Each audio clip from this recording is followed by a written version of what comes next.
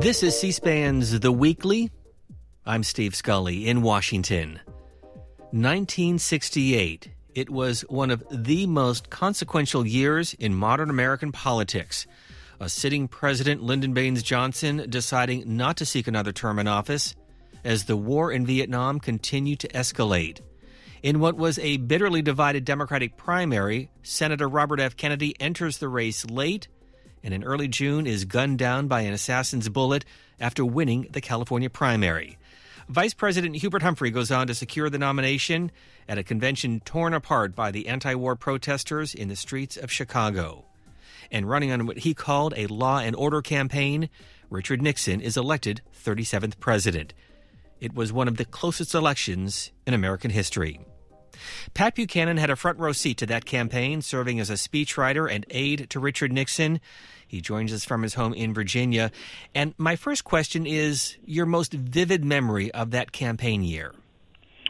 Well, I think probably the assassinations of Martin Luther King on April 4th and the assassination of Bobby Kennedy were the most dramatic moments of that campaign.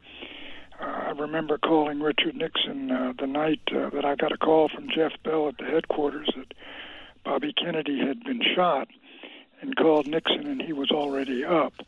But my own personal memory, I think, Steve, would be I was at the Comrade Hilton Hotel in Chicago the night they had the so-called police riots. I was in the 19th floor of the Comrade Hilton at a suite that we had set aside for Republicans. And in the door walks Norman Mailer. And I'd been out on the street the night before with that mob in the park, Grant Park. And we heard a ruckus. And we went to the window and looked out the window. And up Balbo came this large contingent of police. And they stopped and they split the they split Michigan Avenue. And the cops took off into that park with their truncheons and sticks, beating and clubbing and kicking the radicals who were in the park for about 15 minutes.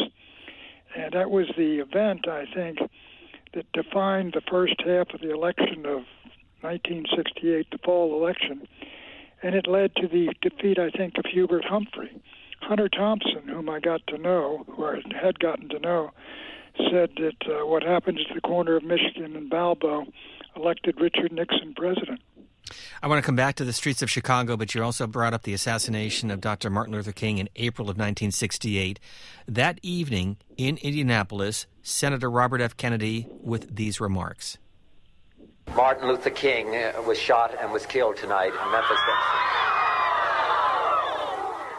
Martin Luther King dedicated his life to love and to justice between fellow human beings. He died in the cause of that effort.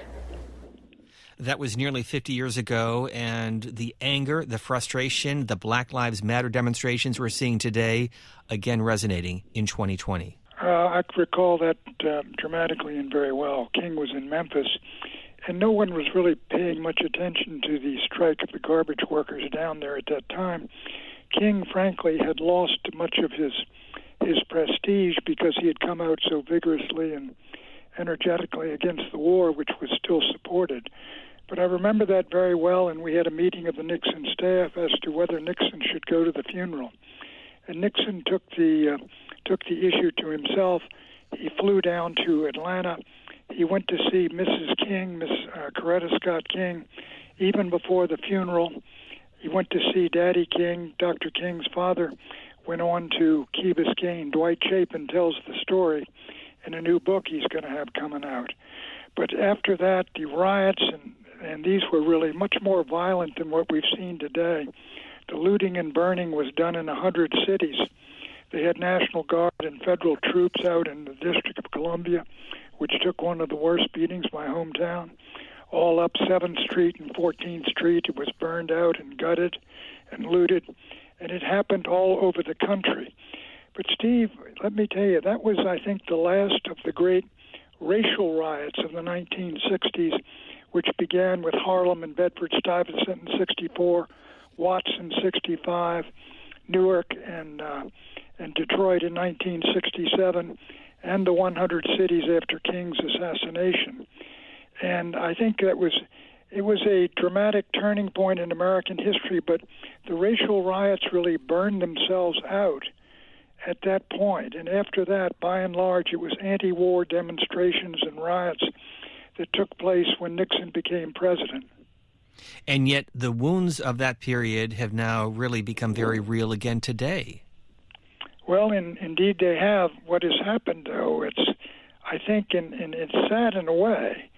What it says is the Great Society and all the Civil Rights Acts that were passed from 1964 through 1968, they really did not succeed in really bringing us together when we've broken apart here on the issue of Black Lives Matter and all the rest. And while the demonstrations and riots and looting here have been pandemic in the U.S., this time I don't equate them in terms of real violence with what happened in the after Dr. King's assassination, but they are much more ideological. You see, in New York Times has a story this morning. There really is a pogrom against all the figures of Western history, the white folks who have ruled or imposed their rule upon the American Indians and upon African Americans in slavery up until 1865, and segregation. And the protests have taken the form of tearing down statues of everyone involved, if you will, in the creation of Western civilization in North America and the Western Hemisphere. This is more dramatic and more ideological. That was just what happened after Dr. King's death was sort of an outburst of rage and anger and bitterness and sorrow over what had happened to an iconic figure of the movement. Incidentally, Steve, I had been also at the March on Washington for Jobs and Freedom back in 1963. I grew up in D.C., and I came home to D.C. just to go to that march. And it was one of the most positive, uplifting I've ever seen. I wasn't more than 10 or 15 yards from Dr. King when he delivered his famous speech. And of course, just a couple of months later, the assassination of John Kennedy, which led to Lyndon Johnson becoming the next president of the United States. But how surprised were you in March of 1968 when Johnson announced to the country that he would not seek another term? Well, let me tell you a story. We were planning a speech on the Vietnam War at the end of March in Nixon's camp because of the Tet Offensive. Things had changed, and it was going to be a more dovish speech than Nixon had ever delivered. And I was opposed to it, and we were up in Nixon's apartment with Dick Whalen and Ray Price discussing it with Nixon. It was going to be delivered on Saturday. We got a phone call from Frank Shakespeare. He said Johnson has asked for time tomorrow night, Sunday, on national television. So Nixon canceled his speech. He headed for Wisconsin, which was having a primary April 2nd, and told me to wait in a car at Butler Terminal for him when he came back in his Learjet from Wisconsin. And I was in the car and to listen to the speech and tell him what Johnson said and convey it to him on this little plane before he had to get out and meet the press. And I was in the car and listening to that, and we had African-American driver and chauffeur, and Johnson at the end said he wasn't going to run. And the chauffeur said, I knew it, I said it, and I said, move the car down to that plane before the press gets to Nixon so I can tell him what's happened. So I went up and told him on the plane, and he came out and said, it looks like the year of the dropout. He meant, of course, that Romney had dropped out of New Hampshire, Rockefeller had dropped out rather than run, and here was Lyndon Johnson on March 31st dropping out of the presidential race and leaving it wide open, and pointing to the fact to me, Nixon and I discussed it going into his home, and I told him that I thought the probable nominee would be Humphrey now, and I thought Humphrey was the strongest candidate the Democrats could run. The reason was that Humphrey not only would have the support of LBJ and Connally and all the others, but he had real roots in the African-American community for his civil rights work, and he could unite the party. And whereas Johnson obviously could not, and Bobby Kennedy, I felt, could not. So, but that was an extraordinarily dramatic moment. But as you know, the Kennedy supporters insist had he lived, having won some of those primaries, including California, it would have been hard to take the nomination away from RFK. Not so. I think he would have, RFK would have had a hard time and impossibility of taking the nomination away from Humphrey, because in those days we only went in a half dozen primaries ourselves that were active, Nixon on the Republican side, and the Democrats did not have many more, and Bobby Kennedy wasn't getting all the delegates even in the states he won. And I don't think he would have gotten the nomination. But if he had gotten the nomination, Nixon would have won Texas, and Nixon would have won, and he would have had to compete against Wallace. And Bobby Kennedy, despite what folks said about him, he didn't have the reach in the African American community before his death that Hubert Humphrey had. Humphrey was the architect of the 1964 Civil Rights Act. He was one of the leading proponents of civil rights in American politics. So I don't think he would have gotten the nomination. And if Bobby had gotten the nomination, he would never have beaten Richard Nixon. You're listening to C-SPAN's The Weekly, a look back at the 1968 campaign and lessons for 2020. More with our conversation with Pat Buchanan in just a moment. The Presidents from Public Affairs. Available now in paperback and ebook.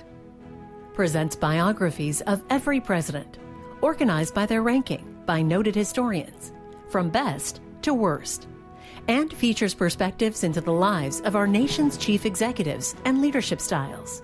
Visit our website, cspan.org/thepresidents, to learn more about each president and historian featured, and order your copy today, wherever books and ebooks are sold. This is C-SPAN's The Weekly. I'm Steve Scully in Washington, and we're talking with Pat Buchanan, his reflections on the 1968 campaign, and you mentioned the demonstrations in the streets of Chicago. Here is how it was covered by CBS News. No more war! The peace groups are demanding permission to march on Convention Hall the night the Democrats nominate their candidate for president. With thousands of protesters expected, 12,000 Chicago police officers were deployed along with the National Guard. A Democratic convention is about to begin in a police state. There just doesn't seem to be any other way to say it. CBS News coverage of the Democratic Convention in Chicago. And Pat Buchanan, how damaging were those images to the Humphrey campaign, and how did the Nixon campaign try to use that to your advantage? Well, inside the convention hall, Humphrey was nominated, and after Bobby had been shot, Abe Ribicoff nominated George McGovern as sort of a replacement for Bobby Kennedy.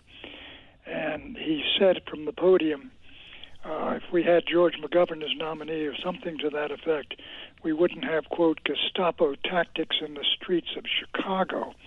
And he looked right down at Mayor Richard Day Daley, who had cupped his hands over his mouth to cover up what he was saying to Ribicoff, which was unprintable. But out in the streets, this riot, police riot as they called it, and the police really they overdid it, but I would have been down there, and frankly, I thought the rioters or the crowd in the park, the rabble down there, they had been cursing and spitting on the cops and doing all manner of obscene things out there in front of the police line. I thought they were getting a measure of what they deserved. And so I went home and I wrote Nixon a memo. I was saying,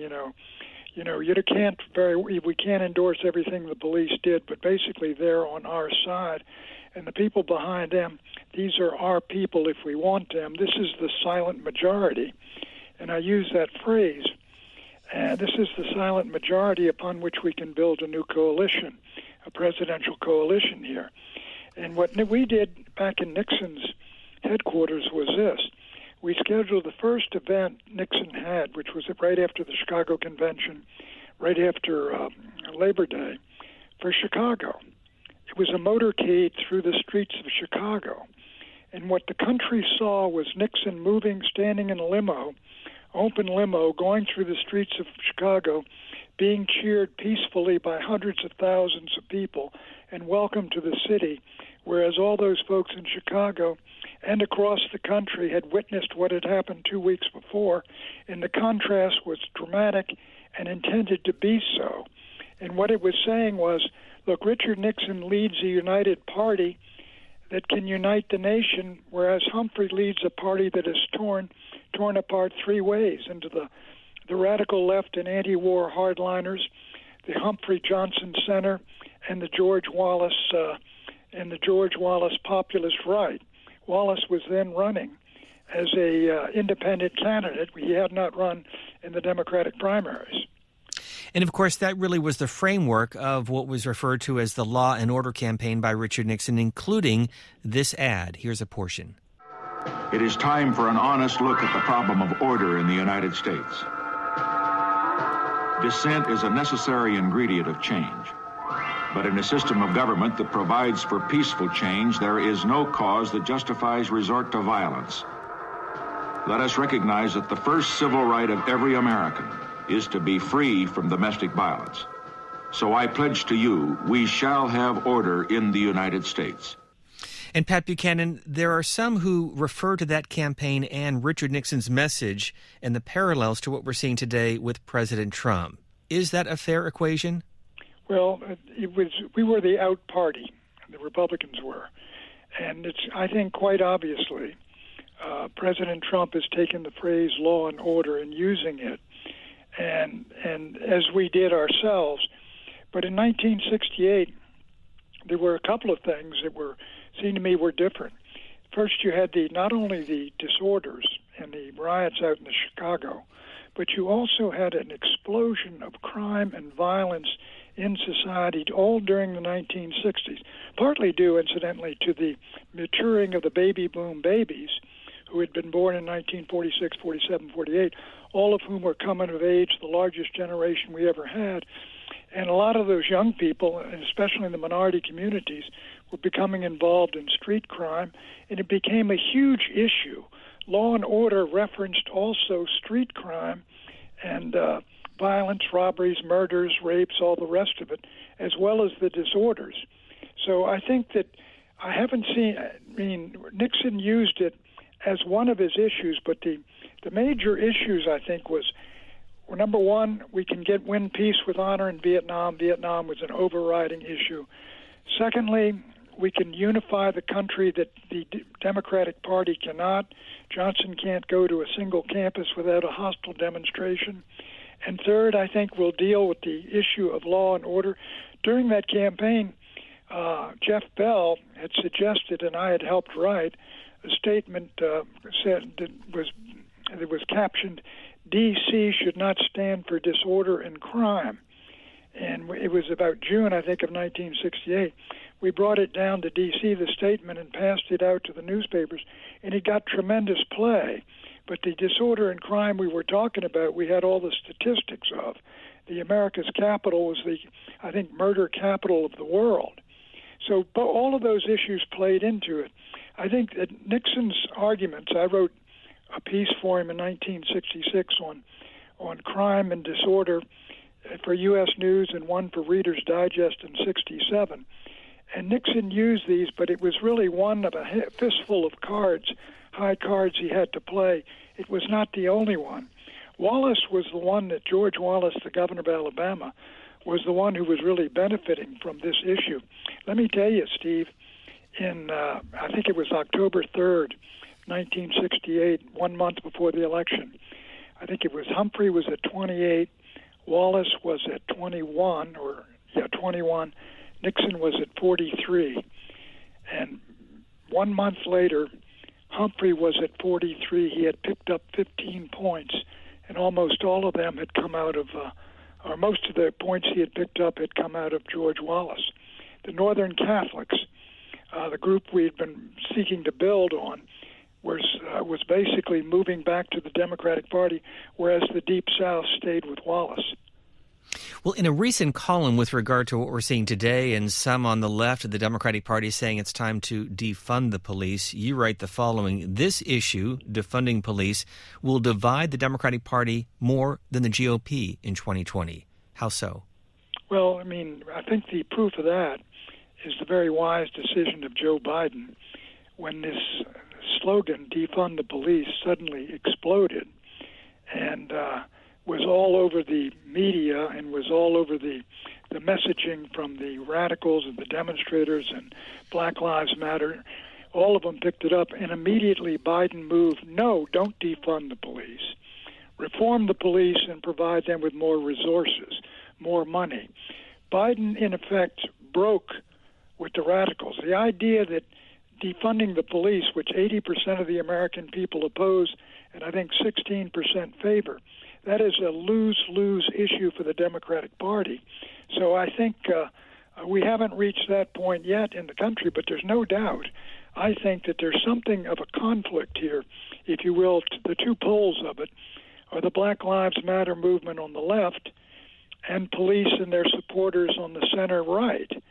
And I think eventually, even though the Black Lives Matter movement seems to have much more support now than the latter, I think eventually the American people have to come down on the side of their own police. Pat Buchanan, you have advised presidents, you have run for president. As you look at this race in June of 2020 and look at the Trump campaign, what advice would you give the White House right now? Well, I would stay focused on your message. What Trump has to do, there's two things he has to do, I think, to be successful. Number one, the economy's got to continue on sort of the V-shaped curve that it started back up on. That has to happen.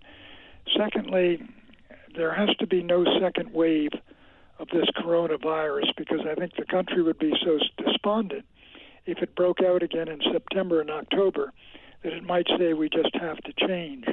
So I would stay focused on that, and I would avoid some of these peripheral battles and conflicts that continually draw the president's attention in his tweets and move away from his fundamental message.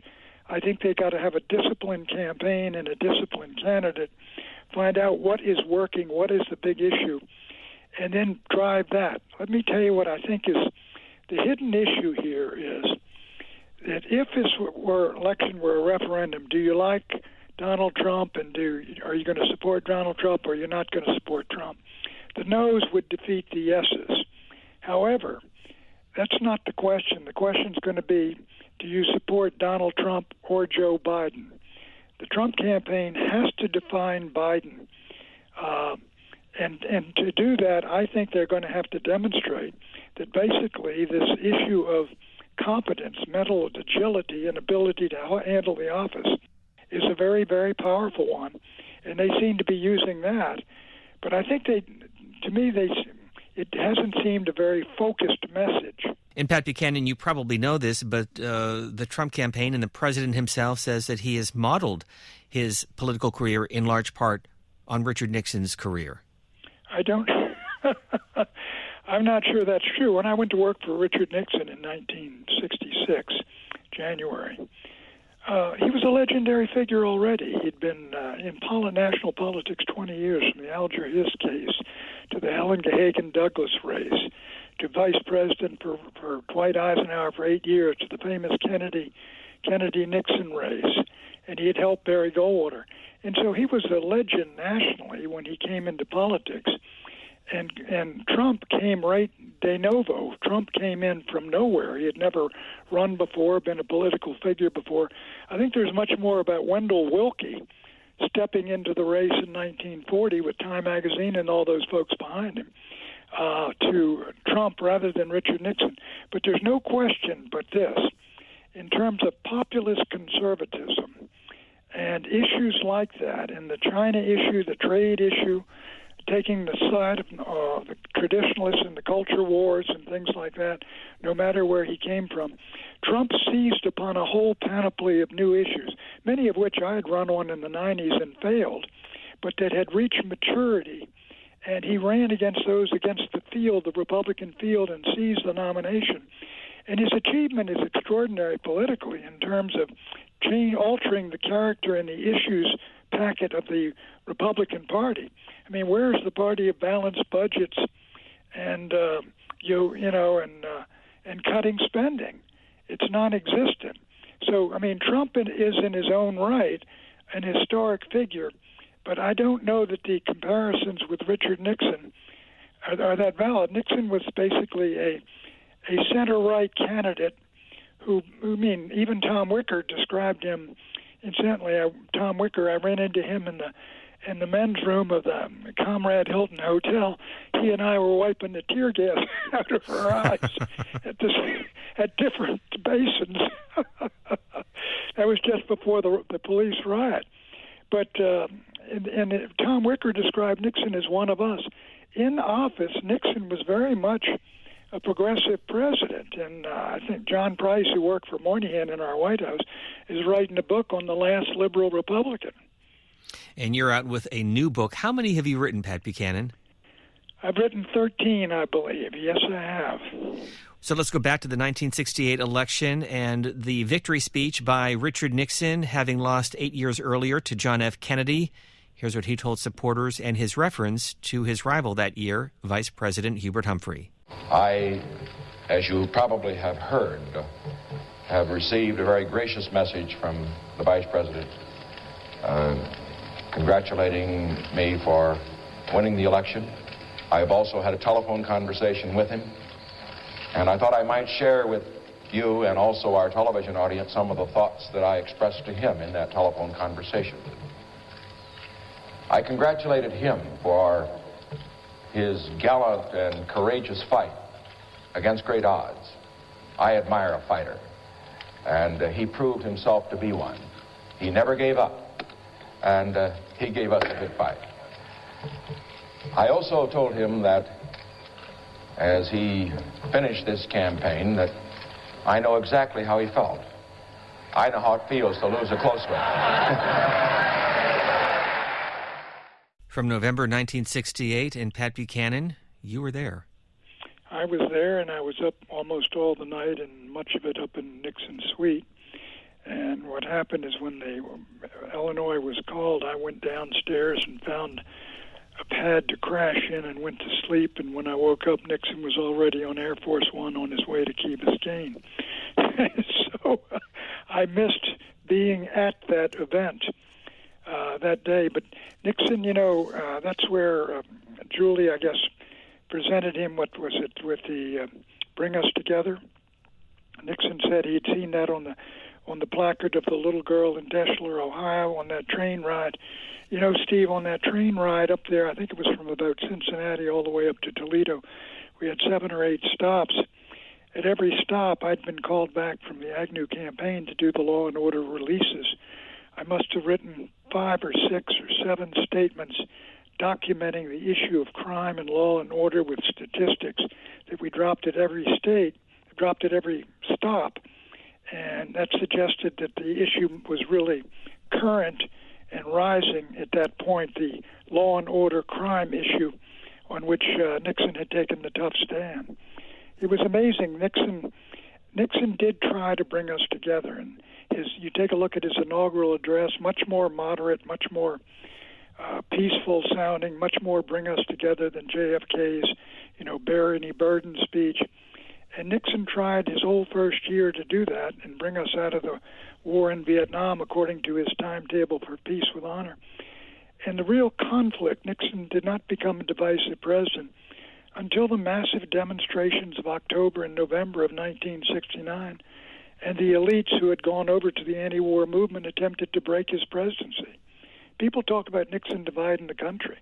He was trying to unify the country, but he realized by that fall that he had failed to unify the country. So what he did and what we did was try to unify the country behind Nixon's policy of peace with honor and bring together a new silent majority, which would eventually consist by 1972 not only of the Nixon 43% from 68, the Wallace 13%, but about 6 or 8 points of Humphrey's final voters as well. And that great silent majority of 1972, that endured even through Watergate, and Reagan twice won gigantic landslides using the similar formula and the same states, as did George H.W. Bush in 1988 until 1992, when after the Cold War that was over, and that was beginning to expire, and Bill Clinton recognized he could put together a new majority. Two final points in our remaining minute, Pat Buchanan. First, when was the last time you spoke to Richard Nixon? Outside of his family, few people were closer to him than you. Well, the last time I spoke to him, I called him, I believe, in New York, and I said, it's been a while since we talked, sir. And he said, I'm coming down to D.C., and I would usually see him at a hotel. It was over, I think, Washington, was it the Washington Hotel on Sheridan Circle, I think, or I believe. And it's around 23rd Street in D.C., and he would have me in there one after another. He'd have me and various other people in there for an hour and interrogate me on what's going on here, and and who's up, who's down, who's doing this, who's doing that, what are the issues. And it was about a week after that, or slightly more maybe, that I got word that he had had his stroke, and I went out to his funeral, as did my wife, Shelley, who incidentally, Shelley worked for Richard Nixon, was with Nixon when he was vice president in 1959. She was in his office, right across the office of Senator John F. Kennedy. So we both went out to his funeral as we'd gone out to the First Lady's funeral. And as you pointed out, rightly so, 1968, a very different moment in our history than what we're dealing with today. But if you could look at one significant parallel, what would it be? I think it's the one parallel I would say is basically that the national establishment, call it the liberal establishment, was on the run in 1968. I told Stig Brzezinski once, I said, the American establishment, which seemed so prepossessing and powerful, the best and the brightest, was broken on the wheel of Vietnam. And I think the American establishment is almost in a state of panic and rout right now. The establishment is taking a knee. It is basically accepting the demands of demonstrators and protesters and rioters, going along with the pulling down of statues of great Western men who have been flawed in their lives, but also produced our civilization and our culture and our country and made America, by 1960, the greatest nation the world had ever seen. And so I see the same breaking of the establishment that we saw back in 1969 and 1970. And I think, and where it's all going to lead, I'm not sure, because the country needs basically something like that. And this establishment is on the run. And in Trump, we've got more of a populist rebel president against the establishment. So I don't know. My view, looking at the Democratic Party, I see it really as a congregation, basically, almost of, it's inclusive, but of various ethnic groups that tend to be bumping up against one another. You just wonder whether they can run the country. A look back at the 1968 campaign from an individual who had a front row seat to history, author, syndicated columnist, and Richard Nixon speechwriter in the 68 campaign, Pat Buchanan. We thank you for being with us. Thank you. And a reminder, this podcast is available on the free C-SPAN radio app. You can also find us on the web at cspan.org/podcasts. I'm Steve Scully in Washington. We thank you for listening.